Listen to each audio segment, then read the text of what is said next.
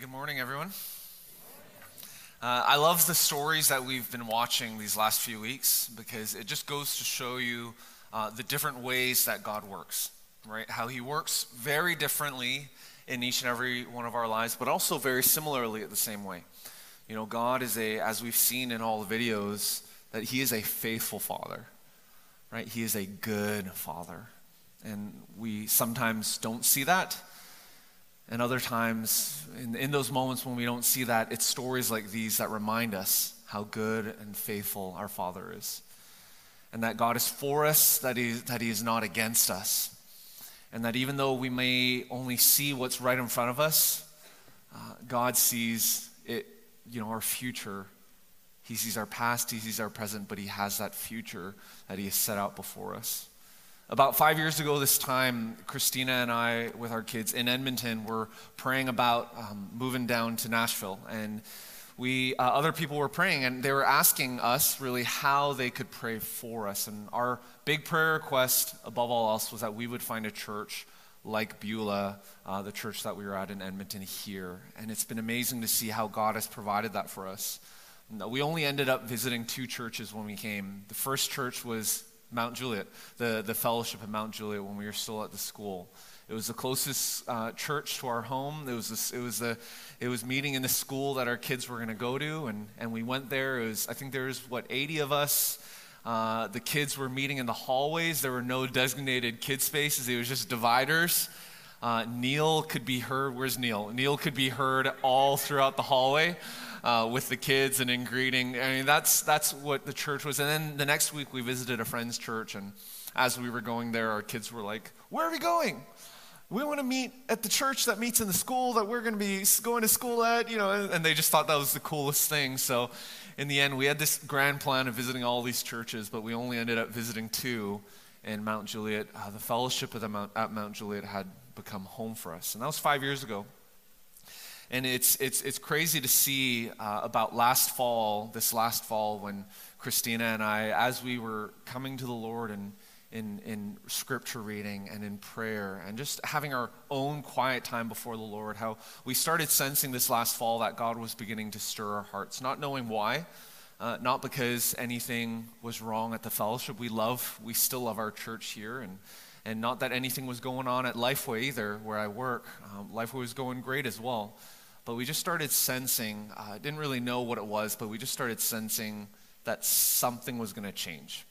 And we didn't know if it was just thoughts or if it was God, but we just surrendered that to the Lord. And we were like, okay, God, here we are. We don't know what that is. We don't know if it's anything, but Lord, here we are. And then in January, when I went out to Beulah Alliance Church, the previous church that I was pastoring at, went out this last January to preach and then to lead a staff retreat. That's all it was going to be, just to reconnect and to help and just preach and lead a staff retreat for them. God just, in and through the conversations, the lead pastor there had been there for 28 years. He asked if we would begin praying about coming back and taking over and leading the church there. Now, the church has been around for 98 years old. 98 years, they've planted over 60 churches in Alberta, and they've had such a heart for mission, a heart for multiplication, a heart for the broader kingdom, not just your own kingdom, not just the church's kingdom, but for the broader kingdom. And they asked if we would pray about coming back. Now, honestly, I didn't want to go back to Edmonton. I know if you talk to Len, he was just in Alberta, and it's really beautiful this time of the year, but the other times of the year is like 5 months of winter. So, being here in Middle Tennessee with the summers being as long as they are, I was just like, I don't know if I want to go back to winter, to Narnia, really. It's honestly how it feels. And as you drive down into the States, it's like spring is here, right? So that's how it felt. And initially when he asked, I was like, I don't really know if, maybe we'll pray about it, but were we really going to pray about it was the question. And as we kept on talking, I told him, I was like, well, it's interesting how you asked, because it's this last few months we've been praying. We've been praying, and God has been kind of unsettling our hearts, and we've been sensing maybe changes on the horizon, but we didn't really know why. And then Keith, the lead pastor there, said, that's interesting. because I've actually been praying in the last couple months that God would unsettle someone's heart. That was January. And we started praying, and for the next 5 months, we're praying and seeking God and seeking the counsel of the leadership here at our church, at Lifeway, our friends, and just really trying to figure out, okay, Lord, what do you have in store for us? What is this, as we've seen, what is this story that you are writing for us? And one thing after another, we just started seeing God's hand and his fingerprint all over this entire journey. So that's not, I'm not going to spend the whole time in this message talking about that. I just wanted to share that with you before we open up the passage, just because God, just like he's been writing the story of those that we've watched, he's writing Christina's and my story. He's writing each and every one of your stories. So are you going to try to write your story yourself, or are you going to let him write your story for you? Let's pray. Father, as we open up your word, and as we discern who you are to us and who you are to our world, God, we just pray that you would fill us with your Spirit, that you'd open up our hearts, our minds, our ears, that we would hear your word and follow after you, and that we would submit to the story that you are wanting to write in our lives, that better story. In Jesus' name we pray, amen. All right, well, let me ask you a question. Have you ever been mistaken for someone else? All right, anyone remember that the soup Nazi from Seinfeld? Anyone here?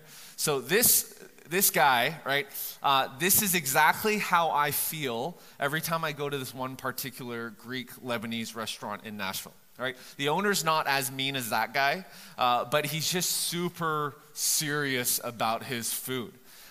So that's kind of what I think. Another one, how many of you remember that story, that episode in Seinfeld where Elaine makes new friends? And when you look at these new friends, it's really they're doppelgangers of Kramer, George, and Jerry.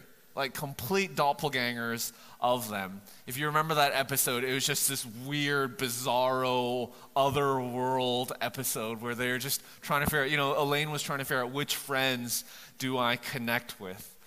When I remember, or when I think about stories like this, it actually makes me wonder whether or not I have a doppelganger out there. Anyone else ever wonder if you have like a doppelganger in some sort of other world out there? I don't know. If we were to think about this for a moment, just think about it, right? If you had ever met someone, like if you met that person that was your doppelganger, and you just kind of looked at them in the mirror, or it felt like you were looking at the mirror because they looked exactly like you, what would you actually do? Right? It's fun to think about it, but what would you actually do if you met your doppelganger? Well, this happened a few years back when these identical twins who were separated at birth in China found each other. Okay, so 24 years later, identical twins found each other. In 2009, when Lulin was helping her relative run a fruit stand, 4 grandmas came up to her. And they asked her, hey, why didn't you tell us that you were back from Fujian province? And they were like, oh, I guess now you're a big shot. Now that you're earning all this money that you're not even going to call us up when you're back in town. Are you too good for us? Was the way the conversation went.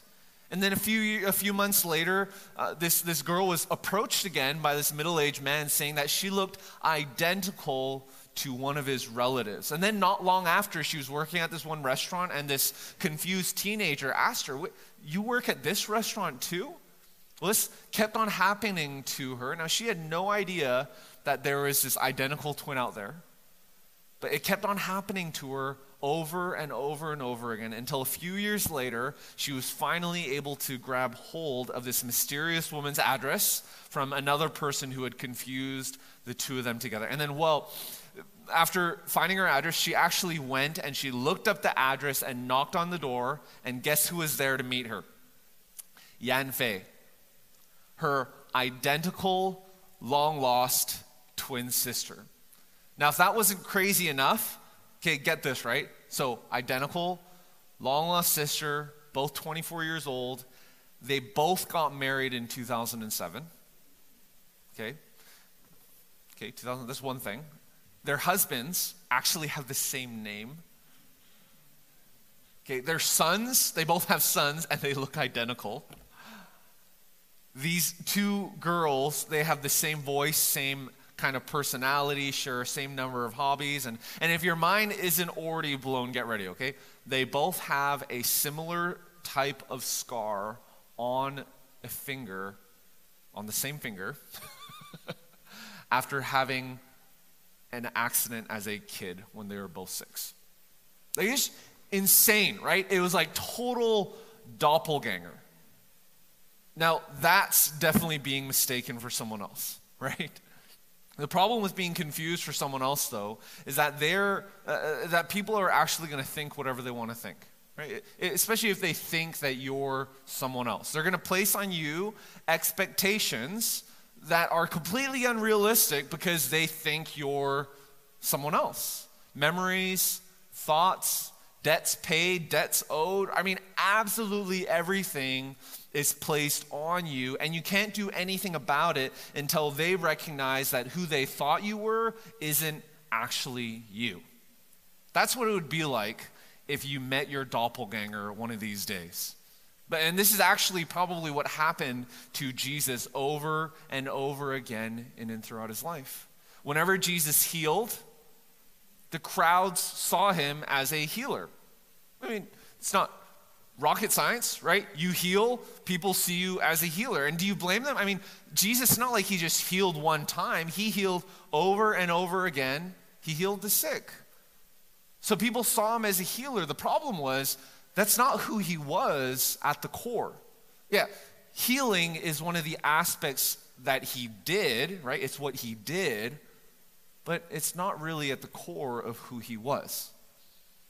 And just like Jesus healed, he also taught. And everyone saw him. I mean, think about it. If you teach, people will see you as a teacher. And yeah, he was a teacher. It was amazing to look at all the things that he taught and all the knowledge that he had and the way that he was able to tell stories and answer questions by asking questions. And it was amazing the type of teacher that he was. But really, at the core, he wasn't a teacher. He taught. He did that. It's one of the things he did, but it's not who he was. And when Jesus fed thousands and thousands of people, the crowd saw him as the latest and greatest food truck, right? It was like this mobile food truck going around getting whatever you want. I mean, that's probably how they saw him as they were hungry and wanting food. But once again, I mean, they saw him through the lens of what he did and not who he was. And if you look at Matthew chapter 15, right, this kept on happening over and over and over again, with Jesus healing the sick, with him feeding, right, all the way through Matthew 15, before that as well. And when you look at even the beginning of Matthew 16, we see that the Pharisees ask Jesus to show him a sign from heaven, right? So they're all trying to figure out who Jesus is.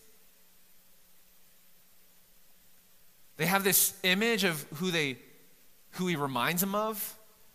Some people think of him as the coming Messiah. Other people think of him in other ways, and they're all placing these identities on who they think he is, but they don't actually know who he really is.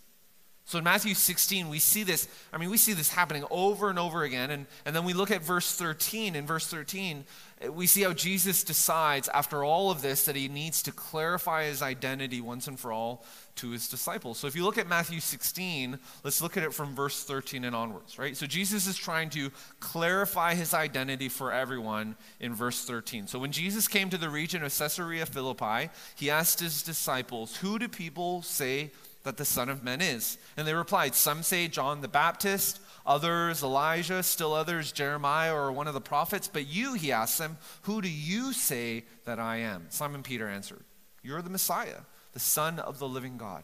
Jesus responded, "Blessed are you, Simon, son of Jonah, because flesh and blood did not reveal this to you, but my Father in heaven." It's interesting how initially when Jesus asks his disciples who he is, none of them say that he is the Messiah. Right? He asks them in verse 13, who do people say that the Son of Man is? But they don't respond with, oh, the Son of Man, he's the Savior of the world. The Son of Man, he's the Son of God. Now, as you see in verse 13, Jesus doesn't say, who do people say that I am? Rather, he says, who do people say that the Son of Man is? And if you look at the book of Matthew, and Matthew, Mark, and Luke are what we call the synoptic gospels, and it's a story of Jesus, and there's a lot of similarities, but it's like three different people seeing the same thing and writing it from their perspective. John is also one of the gospels, but he writes it in a different type of genre. He writes it in a different way. He's a little bit more poetic in a sense. So when you look at Matthew, the Son of Man type of language, Jesus refers to himself as the Son of Man a lot of times. We don't really see that much in the other Gospels, but in Matthew, when Jesus refers to himself as the Son of Man, he's not just referring to some esoteric, this ethereal Son of Man out there, whatever, philosophically this Son of Man. That's not what he's talking about. He is referring to himself, and the disciples know that he is referring to himself. There's this pattern in the book of Matthew. Right? So Jesus says, right? He asks, hey guys, who am I? Right? Who do people say that the Son of Man is? So in response to Jesus asking his disciples who they think he is, it's interesting that they respond with what? John the Baptist, Elijah, Jeremiah, one of the prophets. Right? Everyone has placed a particular identity on Jesus. Everyone is seeing Jesus in the way that that they want to see him. It's like when I come back from a trip, a longer trip, and I come home when my kids were younger, they saw me as daddy has come home. Right? That's how they saw it. And they would hug me, they would be like, daddy, daddy, daddy. They would be so excited because it was daddy coming home. Well, now that they're older, when I come back, they see Santa Claus coming home. Right? They don't see me as daddy. They know that I'm their dad, but when I come home after a long trip, they are always even, and I'm like, and I've even like, they're like, oh, what did you get me? And I was like, I didn't get you anything because you asked me. Like, even though I did get them something. So they know now that they can't say that when I come home, but inevitably, like within the first 1 or 2 minutes, they're like, oh, daddy, I love you. I missed you. They're like, okay. What did you get me, right? So that's how they see me. And I get that. Right, I get that. If we need something, if we want something, oftentimes we will see the person that we want something, and we will see them in a different light. Well, everyone was seeing Jesus the way that they wanted to see him. But I guess the question is, why do you think there is this lack of clarity? I mean, after seeing Jesus in all these different ways, why do you think that the people closest to him didn't actually see him the right way? Well, the crowds knew that he was a good man, that Jesus was a good man, and that also Jesus was a godly man. It's interesting how they didn't see him as a God man. Right? They didn't see him in that way. So when Jesus asks his disciples, look at verse 15, when he asks his disciples the same question, right? Because he says in verse 13, who do people say that the Son of Man is? And then in verse 15, he says, but you, okay? Here are the answers, but you. Who do you say that I am? When he asks this, we see a different response in verse 16. Simon Peter answered, you are the Messiah, the Son of the living God. So how did Peter know this, right? How did Peter, first of all, why did Peter say that and not the other disciples? But why and how did Peter know this? Whereas the crowds, everyone else saw him as John the Baptist or Elijah or this, that, or the other, as a healer, as a teacher, everyone else saw him in that way, but how did Peter know? Jesus didn't even die. He hadn't died yet. He didn't raise from the dead. There weren't all these post-resurrection evidences, and there wasn't any of this. Jesus was still alive, and he was with them. And how did he know? How did Peter know that he was the Messiah? And how did he so confidently say, well, you're the Messiah. You're the Son of the living God. How did he know that? Well, if you look at verse 17, we see the answer. Jesus responded, blessed are you, Simon, son of Jonah, because, what does it say here? Flesh and blood did reveal this to you? Did not reveal this to you. Then how did he know?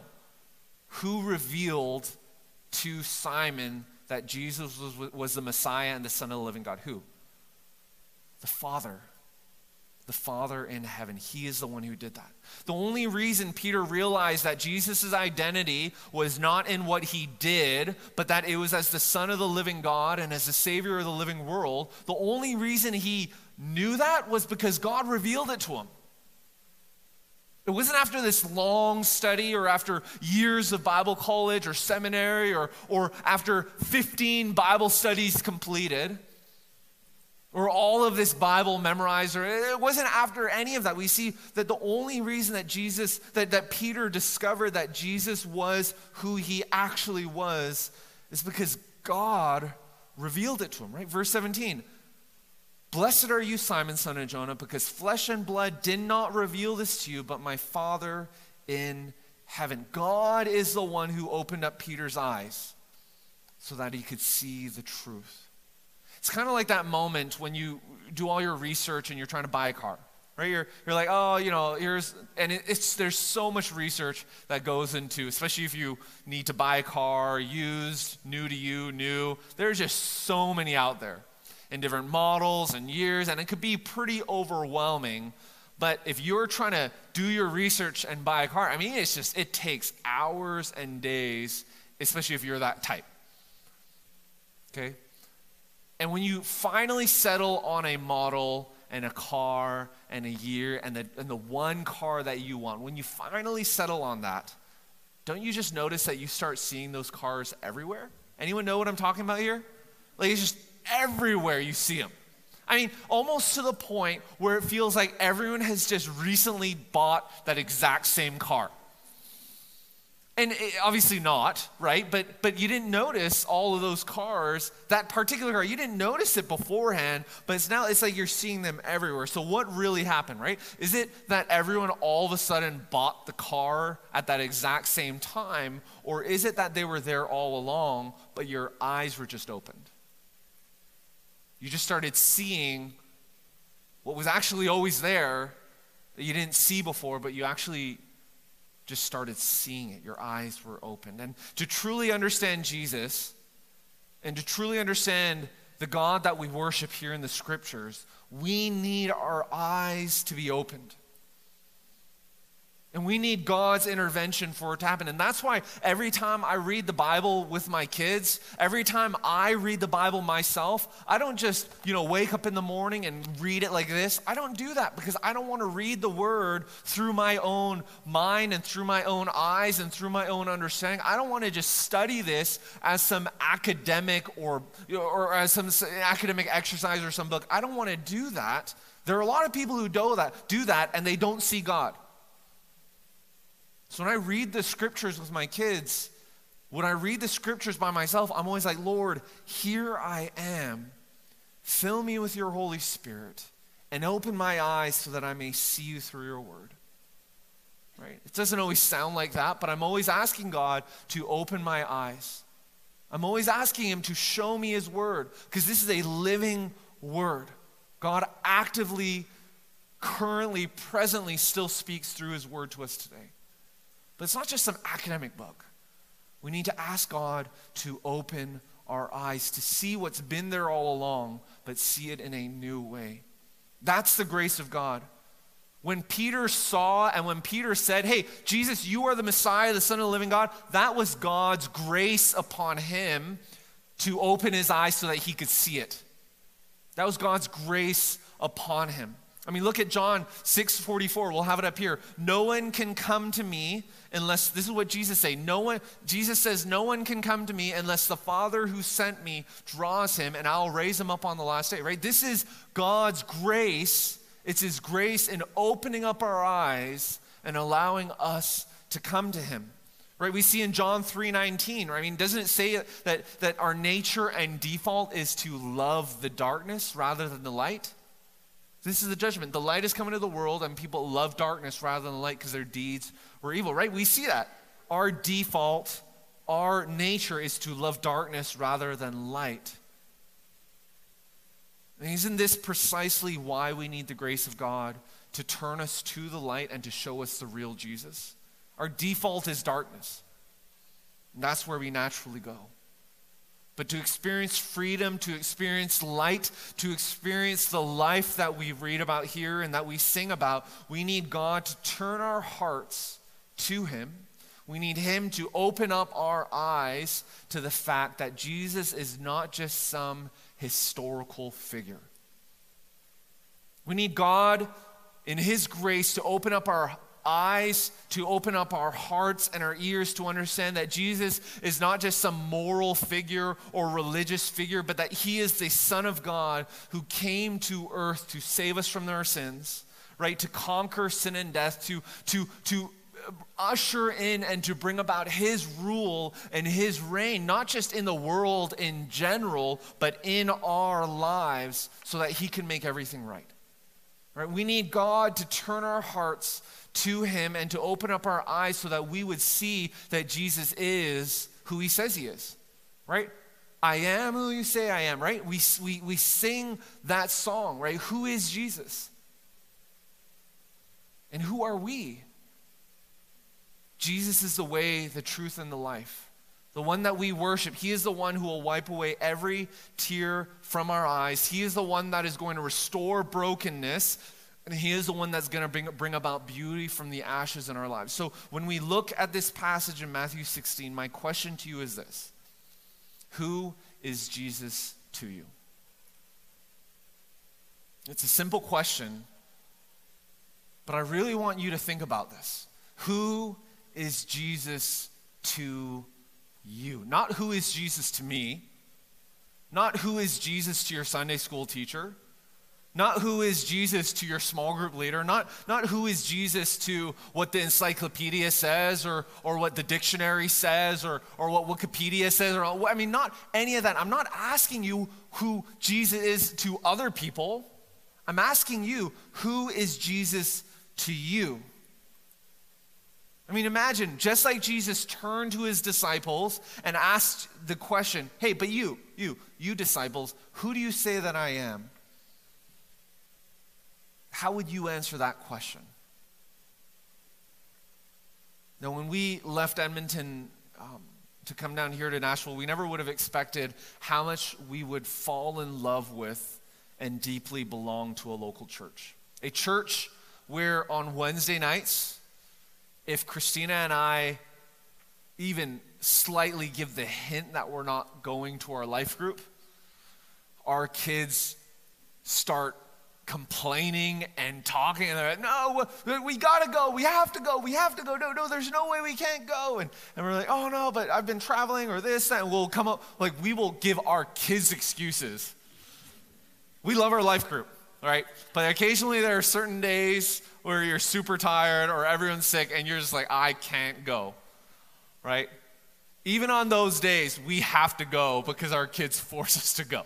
Right? We're not forcing our kids to go. Our kids are forcing us to go. Right? That's how much our kids love the children's ministry here. Right? And to give you another idea, Saturday morning when our kids wake up, they're like, what are we doing today? Are we going to the fellowship? And we're like, no, it's Saturday. And they're like, oh. That's the kind of church that we have. That's the amazing children's ministry that we have as a church. This is a church where I actually am not afraid of my kids becoming teenagers. Right? I am for a lot of reasons, but I'm not, because of this church, I wasn't afraid of my kids becoming teenagers because I see all of you here. Right? And I see Brian and the leadership of our student ministry, and I see the type of men and women of God that y'all are becoming. And the way that you guys lead, you guys are bringing about a measure of leadership to our church. You're not leaders of the future, you are leaders today. And you bring that about when you stand up when we sing, when you serve at VBS, when you serve, when you are talking to your friends about Jesus, you are modeling and ushering, and you are leading our church. And that's why I wasn't afraid of my kids becoming teenagers, because I see every single one of you. And I wanted my kids to become a part of the youth group, the student ministry here. This is a church that we've seen move from the school to this building, and this morning Len showed me all the construction that was going on around here, and hopefully, like us, you're not only tithing to the church, but you're also giving into the building fund, right? Because going back there and seeing the little that we can give, but when we all give together, going back there and seeing the construction there and just remembering that we were in a little school, like less than 80 people, and to see the salvations and the baptisms and the lives transformed in and through our church, and the sense of family and belonging that we have as a church here. And this is a church, this is the fellowship. This is a church who was family to us, who is family to us, and not because of our life group. It really, yes, this church is family because of who we see here, but it really became family because of our life group. Because in a sense, you only really get to know people on a surface level here on Sunday morning. And you can talk a little bit with donuts, before and after and the hall. You could do a little bit of that, and 4 years goes by, and you're like, man, I really know them. And you ask, well, what do you know about them? And you look at stories like that, and you're like, I didn't know that about them. But I knew them for 4 years. I knew them for 5. I knew them for 10 years, but you didn't know that about them. And in a sense, it kind of surfacey feels like family if all you do is come here. But if you're in a life group, that's when it becomes family. That's when our church becomes family.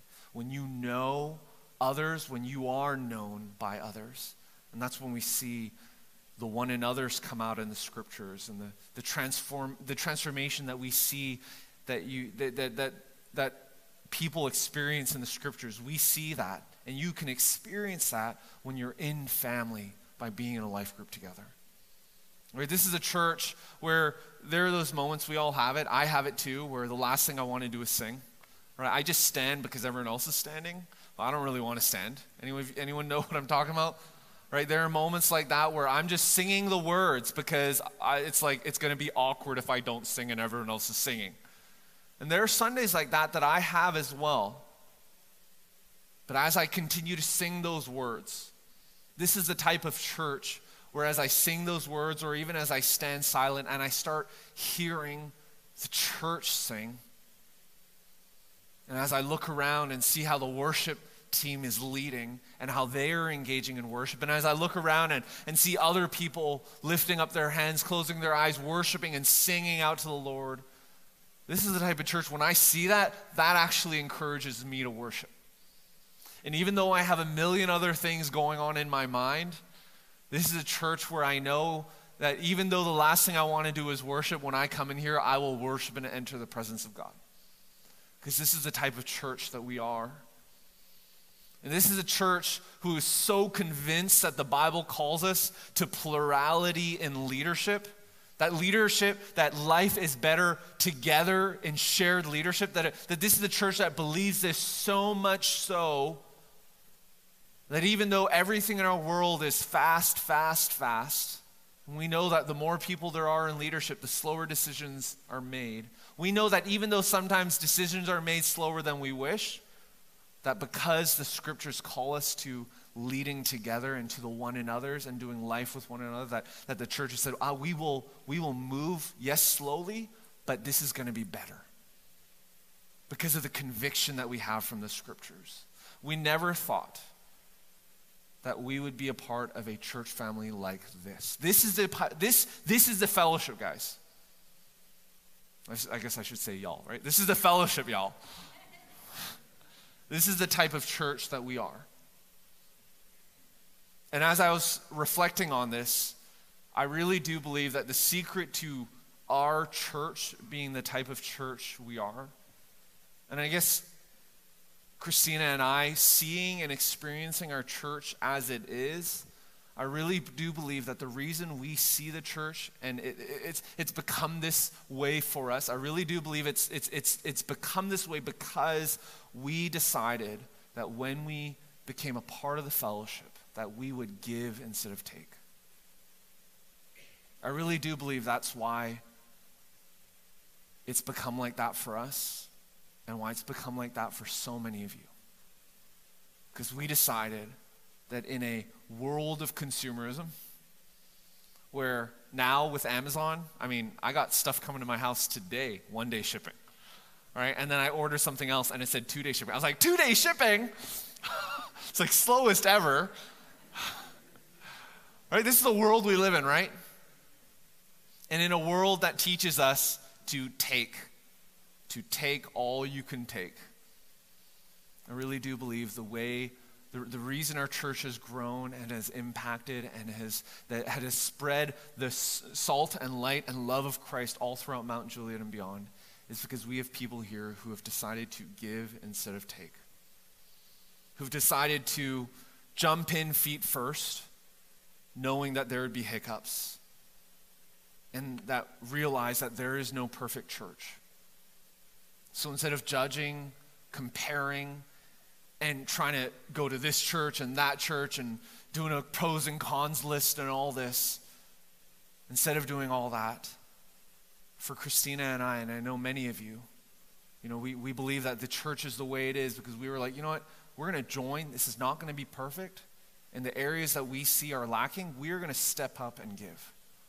We're going to step up and serve. Not for others to do. We're going to step up, become a part of this church, and make this better.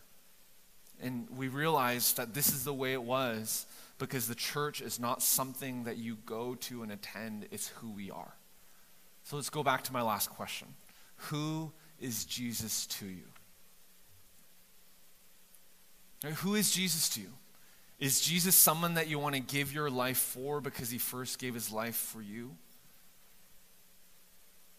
Is Jesus someone who you can really come before and say with open arms, Lord, here I am? Is Jesus someone that you can come before and truly say, Lord, here I am? Guys, I know this is my last message and I'm going a little off script here. But if there's anything that I can urge you and beg you and ask you to do, is to every day wake up and say, Lord, here I am, please. If there's anything that you would remember from this message or from our ministry here and our time here, is that you would just wake up every single day and say, Lord, here I am. Yeah, have your plans. Dream, do your pros and cons lists, it's fine, but would you just, with the undertone every single day, say, Lord, here I am. And even if you make your plans and do everything that you want to do, in and through all of your decisions, if you could just begin that decision and end that decision with, yeah, Lord, I want to do this, but Lord, here I am. If you would just spend your days and your life with this prayer, you're going to embark on the most amazing adventure. And you're going to experience the life that Jesus calls us to. Better than your plans. Better than anything you've ever experienced. If you would just say, Lord, here I am. And some days you just say it, even though you really don't want to. And other days when you're in the hospital room with a diagnosis that you did not expect. Those are the days when you're going to remember, okay, actually, I've been praying, Lord, here I am.